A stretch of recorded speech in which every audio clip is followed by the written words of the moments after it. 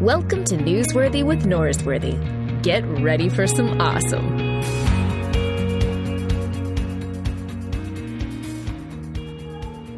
All right, friends, we're about to have one heavenly conversation, but before we do that, let me remind you about the National Conference on Youth Ministry. If you're interested in a conference put on by youth workers for youth workers, go to ncym.org for more information. For this conference coming up in January, that's my daughter Audrey. She's telling you how awesome it is, so listen to her. She's right on. Hey, at the end of this conversation with Dr. Scott McKnight, we lose a little bit of the service, so conversation has to peter out a little bit before it's probably done, but I think you're going to enjoy the conversation at hand. And so without... Hey, Daddy, can you say bye-bye? Bye-bye. Bye-bye. All right, there it is. Bye-bye. All right, friends, welcome back to the show from outside of Chicago. Our friend, Dr. Scott McKnight. How are you, sir? Doing very well, Luke. Good to be with you and your folks again, your tribe. You know, my tribe, the Churches of Christ, it's like you're a pseudo Church of Christ member. You reference Randy Harris, who's basically the Pope of Churches of Christ, Josh Ross, my good friend and well-known Church of Christ preacher. When are you just going to drop the fancy words before your name, sing some a cappella, and officially join the tribe? Well, it could be a while. There's not. We're very contented in our Anglican Church. So okay. Well, and you also have our friend Jonathan Storment writing for you regularly.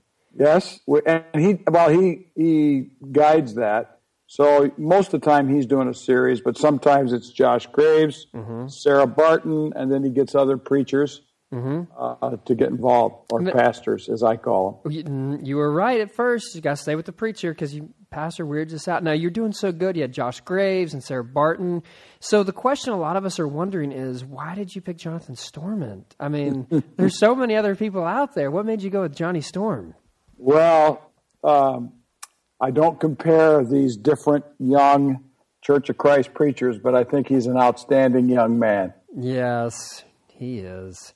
And he gave me an opportunity to enter into and to provide on the blog not only my desire to keep the Churches of Christ more alive in the evangelical discussion, but also to work with a younger pastor on the blog. So I wanted a younger voice. So he's been really good. Yeah, and he is good. Don't tell him I said that. But so you said you wanted to help keep the Churches of Christ a part of the evangelical conversation? Where did that come from? Okay. This is a long discussion, and I think in the end, Randy Harris is going to win on this one. I've been arguing for a long time that Churches of Christ should be seen as a part of evangelicalism. Molly Worthen's book, Apostles of Reason, incorporates the Restoration churches as a part of her understanding of evangelicalism. A lot of people think, and she's critical of this, a lot of people think that evangelicalism can be reduced to the more reformed group that you would see in a place like, in a general sense of reform, like Christianity Today and the major evangelical publishers. And she says it needs to include the Wesleyan Holiness Nazarene tradition. That's one group. It needs to include the Restoration movement. It needs to include the Anabaptist or Neo-Anabaptist tradition, as well as the more reformed side. Well, so I like that. I think that's the way I would perceive evangelicalism, but the fact is that one group of people has sort of done all the defining and all the inviting and all the accepting and all the publishing, and they've pretty much excluded the Nazarene Wesleyan tradition, so they have their own publishing outfit. They have their own magazines. The Restoration group has their own, and largely the Neo-Anabaptists have their own. So in essence, the desire to bring them together is an ideal rather than any kind of living reality of evangelicalism, which to me is pretty disappointing. But I've always thought, ever since I taught at Trinity back in the late 70s, and then in the 80s and 90s, I always thought that my Christian church students were just a part of who we were. But we're learning that sociologically they've been cut off. Well, thank you for grafting us back in. I do appreciate that. Yeah. Okay, so let's talk about your new book. It's entitled The Heaven Promise. Now, I was talking to one of my Church of Christ preacher friends, and he was asking about your new book, and I said it's The Heaven Promise. Scott McKnight's writing about heaven, and his response was, heaven doesn't seem like a Scott McKnight book. He didn't expect you to be someone who wrote about heaven. Now, I don't know what he meant by that, but why would you, esteemed scholar, decide to write a book about heaven? Well, I wrote about heaven in a little bit in my Jesus Creed book. Mm-hmm. I wrote a little bit about it indirectly in a book in 1999, A New Vision for Israel. I wrote about it then in Embracing Grace. I wrote about it then in One Life. So it's been a part of much of what I've written. And when my agent worked with me to try to work on some topics for books for Waterbrook, one of the topics that rose to the surface that was an interest of mine and of my agents and the publisher was on heaven. And it's sort of Tom Wright for dummies. It's a resurrection of the Son of God and Surprised by Hope at a lower level. Tom's books are read more by pastors than they are by lay folks. Mm-hmm. And I wanted to write a book on heaven for lay folks that focus, it's not the same as Tom's. We disagree on a few things. But I frame it differently, and I form the whole idea differently. But it's really about a vision of heaven that focuses on the new heavens and the new earth and pushes against the debate that has occurred in the history of the church that it's either a theocentric heaven, which is all about worship of God and an endless worship service, mm-hmm. where we're ecstatically absorbed with a vision of God, so much so that we are unaware of anyone else around and we're drawn into the presence of God. That's the theocentric vision. And then there's in the history of the church, there's been sort of they call it an anthropocentric vision, which I think is a mistaken category. I call it a kingdom-centric vision, and that is the kingdom of God will surely be wrapped up in the presence of God and worship of the Lamb, but it will also be a global community of reconciliation and peace and justice. And as we look at Revelation 20 through 22, in fact, the new heavens and the new earth, the final heaven, is actually a thriving city with a garden in the middle and not just the inside of a sanctuary. Yeah. So was that the motivation? You wanted to have this picture, this, to use your language, Tom Wright for dummies, an accessible version of this material that could be read by normal people, not just academics or professors? Yeah. I wanted to tie together some loose ends of mine on heaven that I've been writing about for years, and I wanted to kind of put it together in a better way. I get asked about heaven a lot. And discussions, yesterday on my Paul class, maybe it was my Jesus class. I taught 2 classes. Yeah, it was my Jesus class. This came up at the beginning, and it really surprised me how much people were interested in this topic. Really? And I was talking about resurrection, and they wanted to go there. I thought, well, that's not what this class is about.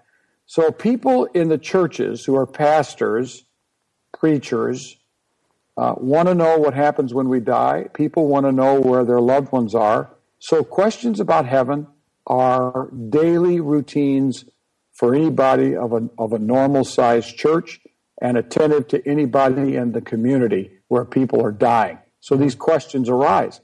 And I wanted to write a book that you could put at the back of the church that anybody could pick up, and it would sort of answer their standard questions about heaven.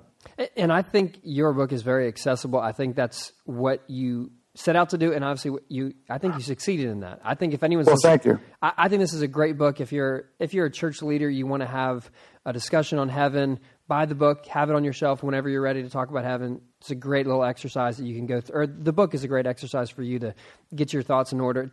I found it very, very accessible, very helpful.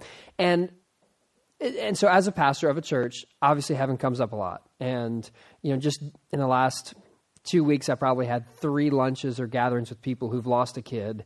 And so obviously heaven is front and center for their mind for good reason. If I was in their situation, I'd be thinking the exact same way. But there's another group of people who don't seem to focus that much on heaven because their attitude is, okay, well, if the Jewish people had this picture of what the Messiah was going to be like in Jesus, that most of them seem to completely miss it. Like they had this expectation for who Jesus was going to be.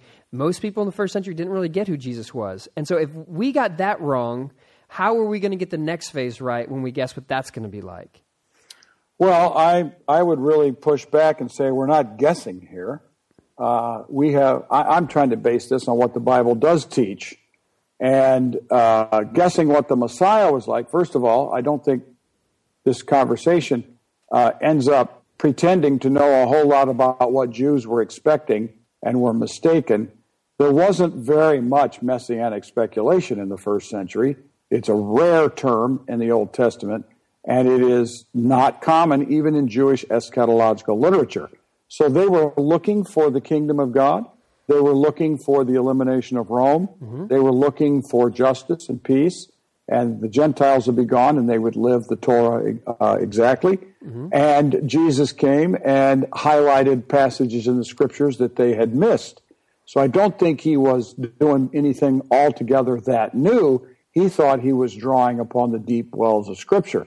So I would say the same thing about this, is that we're focused on what the Bible does say about heaven, try to get away from the speculative tradition, and focus more on how heaven, what the big themes are about heaven. And to me, Luke, one of I use two theological underpinnings for the entire book. And the first one is that heaven is a promise in this sense. From the very beginning, God fills the Bible with promises. Mm-hmm. It begins with the Abrahamic promise, unfolds through Moses, through David, through the prophets, through Jesus, the new covenant. This is a covenant promise that he will do certain things for his people. He will bless them. And the blessings that are promised in the promise to Abraham are quite material and quite physical and quite real earth type things. Well, then when you get to Revelation 20 through 22, that's exactly what you get. You get those material visions coming to fruition. So it's a promise.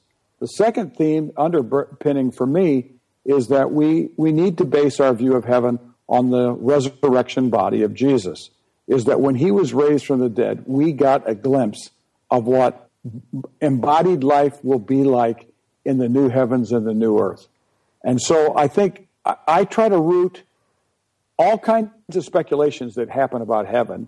I try to connect to one of those two promises or to both in order to articulate a reasonable Christian answer. Yeah. Well, your language in the book is we have a Monet-like impression, or I think another metaphor you use when you're talking about, I think it was the birth of your grandkids. Like it's like an ultrasound that we have some picture of what it's going to be like, but there's not a ton. I think you even said this in the book. There's not a ton that we have in the Bible defining exactly what heaven's going to be like, and so you're having to do some work trying to fill in some of these details that aren't really spent. The Bible doesn't spend a whole lot of time filling them in. Would that be fair to say? I would say there's speculation about details, yes, but I draw 6 promises mm-hmm. that I think are the core big ideas about the new heavens and the new earth. Mm-hmm. That God will be God, that Jesus will be Jesus, that heaven will be a utopia of pleasures so that people will be entirely satisfied and happy and joyous mm-hmm. in the best sense of the word. Yep. Heaven will be eternal, so it'll be an eternal life, which is both a quality of life and an endlessness. Mm-hmm. It will be a global fellowship, which means we're going to have to get along with Christians in all traditions, not just our own. And heaven will be a beloved community, and that means it will be a society. It will not just be a church service where I, as an individual, get to worship God, but it will be a functioning, flourishing society. I don't think any of that even touches near speculation. Those are the big themes that I think then phenomenologically we can kind of fill out with reason based upon the promise of Abraham and the resurrection body of Jesus. So the other thing I have, my favorite chapter to write was the first hour in heaven, that the essence of heaven is when God makes all things right. Mm-hmm.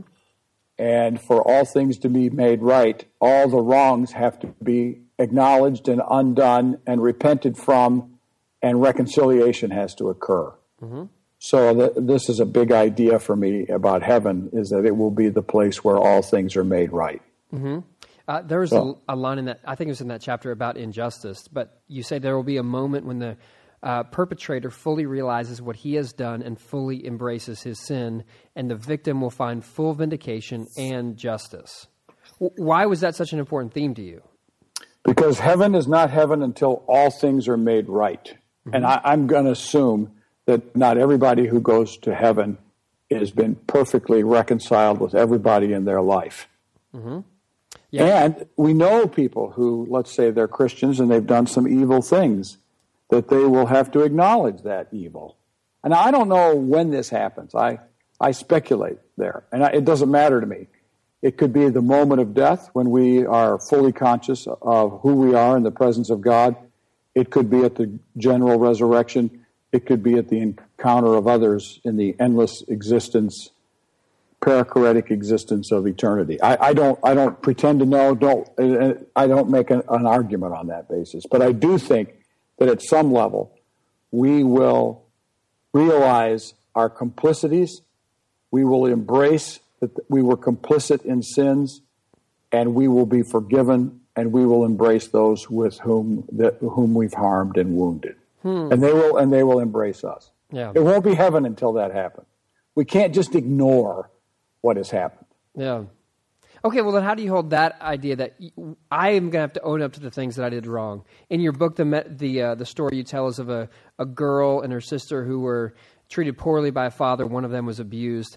Obviously, something has to be done to deal with that. And so you have that experience there, and then you also have the text that you reference quite often about there's no tears in heaven. And so is there some weird, like, you talk about there's like the first heaven and then the final heaven, which obviously Wright talked about that plenty in some of his writings too. Not using that language, of course. But how do you hold those two things? Like there's no tears, but if you have to own up to what you've done, don't you feel like that would be a quite sorrowful experience? I'm willing to live with a little bit of ambiguity on that, Luke. I think I'd put it this way. I think I'm confident that in heaven all things will be made right. Mm-hmm. There is no heaven if all things are not made right. I'm confident that for all things to be made right, all wrongs have to be rectified. All wrongs have to be acknowledged. So at some moment, at least at some moment, between, let's say, death and the establishment of the new heavens and the new earth, the general resurrection, our presence in God, we will know who we truly are. I think that will be overshadowed by the joy into which we are entering. Mm-hmm. So I think I'd frame it that way. Yeah, that sounds good. That makes sense. And I don't believe in purgatory, so I don't think that this is a time where we're going to have to work out our sinfulness. I don't believe that in one for 1 second. But I do think we will suddenly know ourselves for who we were. That's good. Can we go back to talking about resurrection? You mentioned earlier in the book, you say that all of this is based on Jesus' resurrection. Yes. And so the whole thing is resurrection. I loved King Jesus Gospel, a book you wrote, one of my favorite things you've ever done. And you spent a lot of time developing 1 Corinthians 15, the centrality of death, burial, resurrection. This is the center of the story. So it makes sense. It's the center of heaven, that same thing. You quote an author named Lisa Miller, or you reference her, and she talks about that she couldn't believe in heaven because she doesn't believe in resurrection. Is there any way, in your opinion, that you can believe in some sort of eschatological redemption without believing in the resurrection of Jesus? Or do you think it all just hangs right there? I don't think you can be Christian and believe in a heaven of an eternal life without believing in the resurrection of Jesus. Mm-hmm. So I suppose there are people who have other views of heaven, let's say in Judaism, conservative Judaism, who don't believe in the resurrection of Jesus, but they believe in resurrection. Mm-hmm. I would say that it is impossible to be consistently Christian and to deny the resurrection of Jesus. And it is the resurrection of Jesus that unleashes new creation. I sound like Tom Wright. It unleashes new creation, mm-hmm. and therefore it unleashes the new heavens and the new earth. So yeah, it's all there. Yeah. It's all resurrection. You got to have the resurrection. And so everything hangs on that. So if it's not there, all we've done is in vain. I think Paul might have said that once. Yeah, he said, if Jesus was not raised from the dead, you are still in your sins. We are liars, and we're in vanity. Well, that's I totally believe that. So it's all resurrection for you. It starts and ends there. That's 100% certain. It's the foundation of the entire doctrine of heaven. So if someone wanted to say, is there any other way for me? Because the idea of Jesus actually being raised from the dead is too preposterous for me. People, when they're dead, they stay dead. I can't get there. I still want to be a Christian, but I don't know if I can really hold to that belief. What do you say to them? I would say that's not Christian. I mean, the gospel is that Jesus died and was raised. That's what constitutes Christianity, not an ethic, not a society, not a Western world. What constitutes Christianity is that Jesus died and was raised from the dead. No resurrection, no Christianity. Jesus, why would someone want to be a Christian if Jesus was a fraud? Okay, so we're all buying into resurrection. That's the centerpiece. We're holding on to that. So let's jump into some of what heaven will be like. You flesh out some of the stuff in the book. I want to hear more about it because it sounds very interesting to me.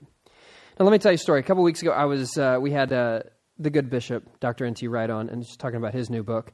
And we kind of went on a tangent, and he was talking about paradise and the language that the criminal used on the cross, and Jesus says, "Today I'll see you in paradise." And he said, well, maybe that's what heaven's like. But that's not life after death, which is Tom Wright's language. Your language is there's a first heaven and a final heaven. And you compare the first heaven to a dormitory, like it's a temporary, transient state. And then the final heaven, this is ultimately where you're going to last. It seems like for many people, this would be a new idea to them. Do you think that's fair to say? I really don't know. I've heard this for so long that I don't think it's new. In fact, Tom Wright has taught it, but Randy Alcorn, who's about as conservative as they get, he teaches a very similar thing. And anybody in the history of the church who has had a vision of heaven as a new heavens and a new earth, which has been one of the central themes of Christians throughout the history of heaven discussion, the early Augustine versus the later Augustine, anybody who's had that view has had to have some belief that at death, unless they believe in soul sleep or person sleep, at death people are in the presence of God, but at the general resurrection, their bodies are reconstituted, restored for the new heavens and the new earth, and that they will then participate with a new body in the new heavens and the new earth for the new Jerusalem. So I don't think that, Luke, I don't think it's new. I think it's been a standard part of Christian orthodoxy. Tom Wright pushed very hard, and I think he was correct. And yesterday in my Jesus class, most students in the class agreed that they grew up with Platonism, that when they die, their soul goes to heaven. There's sort of an immortality of the soul, and that heaven is sort of a spiritual, soulish existence, and there was no focus on society or a re-embodiment type thing. Yeah. So I think Tom is correctly pushing against that. I did not find, I haven't read all the reviews or even any reviews of Randy Alcorn stuff, but I don't remember Alcorn creating any controversy when he wrote that book, and he had a present heaven and a future heaven or something like that. His book has sold 800,000 copies, which means a lot of people think that that's the right view. Well, you need to get all those people to buy your book. That's what you need to do. I'm sure that'd be nice. Mine's easier to read than his, too. That's what I like about your books. They're very short chapters. It makes you feel like you're really accomplishing something. Every 5 pages, you're like, I'm in a new chapter. Well, this has been a part of my strategy, Luke, over time, is to write chapters that are accessible, write in prose that is accessible, make academic scholarship readable and understandable and of value to lay people. And I learned that you can't have 45-page chapters with long, winding paragraphs with extensive footnotes.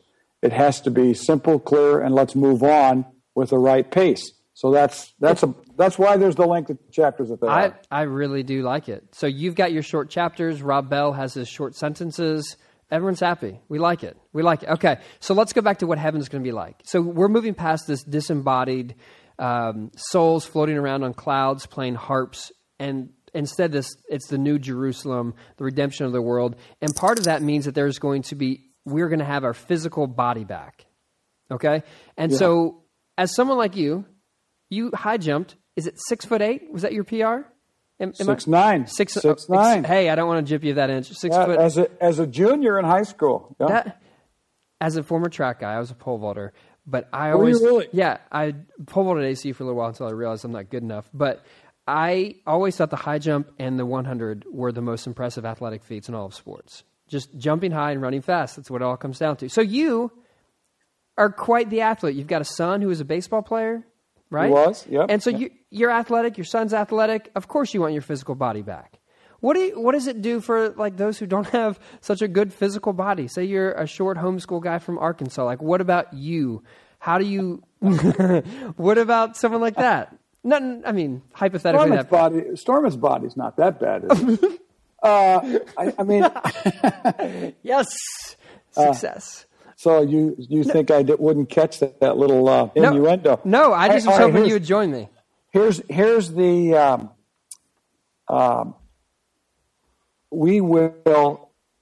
I mean, I say I base this on the resurrection body of Jesus, and in the history of the church, there's been all kinds of discussion, all speculation of what body we will have in the new heavens and the new earth. How old will we be?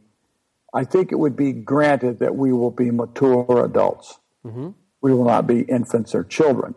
And there's been speculation that we will all be 32 or 30 or 33, the age of Jesus when he died, 37 maybe. So there's debate about that. I don't know that. I think we can say we will flourish in the bodies that we will have, and they will achieve all that they were designed to achieve.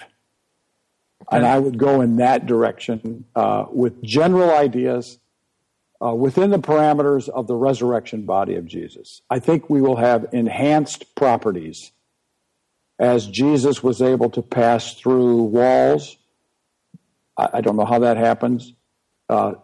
We would say that maybe we would have the same, because Paul says we will be given a spiritual and glorious body. Mm-hmm. So that's the way I look at it. We'll go with I like the enhanced thing. I hope I get to choose what my enhancements are, because the walking through walls things were pretty awesome. Okay, we got physical bodies. We're not like clouds, souls floating on clouds playing harps. Okay, that's part of it. And the third promise is about pleasure. This will be a utopia. Heaven's going to be wonderful. Now, one of my persistent struggles was voiced by none other than Sigmund Freud, who talked about religion and Christianity's like it's just wish fulfillment. We want it all to be good. We want things to be wonderful. We want a good fatherly figure in the sky who's looking out for us. And the utopia thing, I know there's one way to read it. You have the Lewis quote about contemporary pleasures are designed to point us towards the final heaven. But what about those who think, well, the utopia thing, that just seems like, man, we're just trying to make things that we want to happen. It's fair. I mean, it's a fair critique. I mean, it's skeptical and cynical. Mm-hmm. I would also say that it is grounded in anthropology, it is grounded in sociology, and it is grounded in psychology, that human beings have always longed for a better world. Mm-hmm. They've always longed for justice, and there has been a promise, if you accept Scripture as God's word to us, as I do, there is a promise that God will someday make all things right and will restore the fortunes of Israel. So at that point, then I would say that I wouldn't be cynical and I wouldn't be skeptical. I would embrace the desire of humans as something granted to us from God as an experience, and contrast with the sort of tragedies and negativities that we experience in this world will someday be undone. So to me, it's a question of hope and looking forward to it. That Mike Cope's daughter will be restored and healed, and he will know her as she was meant to be. That sort of thing. I don't think that's, I think you can say that's just wish fulfillment projected onto God. That's one theoretical explanation. But if Jesus was raised from the dead, I have a different explanation. And it all goes back to resurrection. If that happened, that's right. Then there's a whole new way to read the story. So when you write a book about heaven, and you write a good book about heaven, there's a question that everyone's going to want to ask you, which you address in the book towards the end. But the question is, okay, you're writing about heaven, you're writing what it's going to be like. You describe what our housing is going to be like, a veranda with a garden for the retreat, which I love that. I like the seclusion. I like to have my private time, even in heaven. So that's a good thing. People want to know what their body's going to be like. But then the question, it seems it's going to be central for many people, is who gets in? Who makes it into heaven? Which you write about that. But your ultimate filter is we shouldn't, no, not your ultimate filter, but a quote you have is, instead of focusing on ourselves and what it takes for us and what we have to do to get into heaven, let's focus on Jesus. Okay, I like that. But it seems like people are going to push back and say, no, well, who exactly is, I really want to know who's in. How do we make it in? Okay, now I got this in this book. I don't know what page that's on. Who will... I'll get it for you. It's got to be about 157. Yeah, that's all right. So here's the big idea. Mm-hmm. I at one time I had a listing of, but I took it out because these questions that were asked with some brief answers I didn't want those chapters to get too long. Okay. You can go through all the religions of the world, and they all give you what you have to do to get in. Mm-hmm. When you start doing that, Christianity looks like all other religions. They believe that you have to do these works in Hinduism. Islam says you have to do this. Christianity says you have to do this. I think that this turns it into what we have to do. And I'll get to that response, but I have a Christocentric approach to theology here. And that is, one of the things that that I drive hard in the book is that everything we say about heaven is rooted in the resurrection of Jesus. So, the first thing I would say about who gets to heaven is Jesus gets to heaven. Okay. Because it was Jesus who was raised from the dead. Once we admit that, then we would say all those who are, let's say, in his train or attached to him or hanging on to him or who believe in him, who are in him, in whom he dwells, in whose hands he has them gripped. All those types of things, that language then makes sense because it is he who enters heaven, and it is he who brings all others into the presence of God, and it is he who, as the Lamb of God, welcomes people to the marriage feast of the Lamb. So I would say that instead of focusing on what we have to do to get to heaven, we need to begin by saying, Jesus is in heaven, and then we get in Jesus by trusting in him, believing in him, obeying him, dwelling in him, attending to him, eating from him, drinking, all those types of that language is all our focus on Jesus as the one who accomplished everything we need for redemption. So I want to go at it first with Christology and then with our own faith. Okay, so it starts with Jesus. He's there first. Makes sense. I don't think anyone's going to argue with you about that. And then you're going to say, okay, so Jesus is there, he holds us, and that gets us in. Okay. But then the person who says, well, what about my kid who passed away who never was a part of church? And I raised him to be a part of church, but he just went his own separate ways, and then his life ended abruptly, and he never had a chance to return. I want to know if he made it in or not. How do you think a pastor should answer that question? I mean, I think, this is a tough question. I've been asked this question in my life. Mm-hmm. The first thing I'm going to say is Jesus is the one who has provided. Jesus is the one who is there. He has provided the path on which we travel to get there. So I would say all those who are in Christ will be there. And I think it is wrong for a minister to go against his or her conscience and lie to people just to avoid the problem. There are times when a minister says, I knew your son, and I think he's going to make it. And there's other times when you can say, I knew your son, and I don't think he wanted anything to do with Jesus. Let's hope in the grace of God together that at death, in the resurrection, that he will find a welcome face in Jesus. So I think I would go in that direction. Then there's others who say I think it's silly to believe in universalism and to believe that salvation is in Christ, because there are people who don't want to believe in Jesus and have never believed in Jesus and would repudiate the idea that they believe in Christ. If you believe that heaven is rooted in the resurrection of Jesus and those who are in Jesus are going to be in heaven, then I think it is a contradiction to say that all people will be in heaven. Mm-hmm. What about the argument that some people make that, quoting from 1 Corinthians 15, where Paul says the sting of death is gone? And there's some people who've taken the sting of death to be the finality of it. Like once you die, you're like Rover and you're dead all over. There's nothing left. But maybe there's another chance that the sting of death is that it's final and that sting has been removed, so that maybe there's a chance that for you to respond to that after you die. Have you ever heard that argument?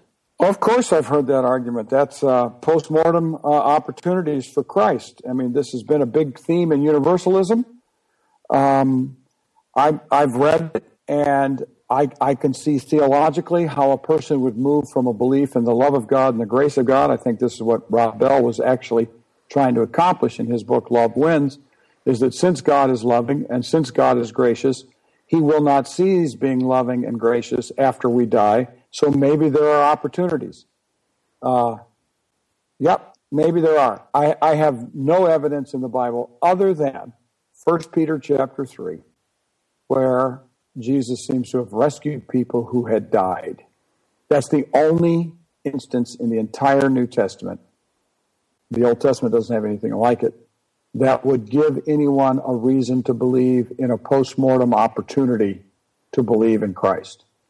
And I would say the evidence is so slender and so thin, we would be reckless and foolish to preach it as anything that we're confident in.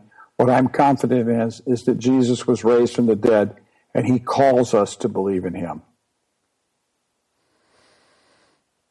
Fair enough. It seems like a very obscure thing. You've got the obscure thing, being baptized for those who are dead.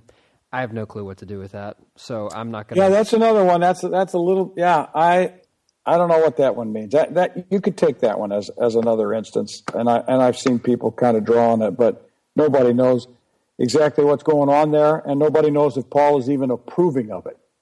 But 1 Peter 3 clearly is approving of something that Jesus has gone into the realm of the dead to rescue people who died in the time of Noah. So... Well, good. Well, Scott, your phone is starting to cut out right now, unfortunately. The book's been good. I enjoyed reading it. Like I said, it's a great resource. Especially if you do any sort of teaching, this is a great book you need to have in your library to help you guide through a discussion on heaven. And if you're just somebody who's interested in heaven, I think you're going to find it really helpful, and it is very accessible like you tried to do. And now you're holding the copy of it.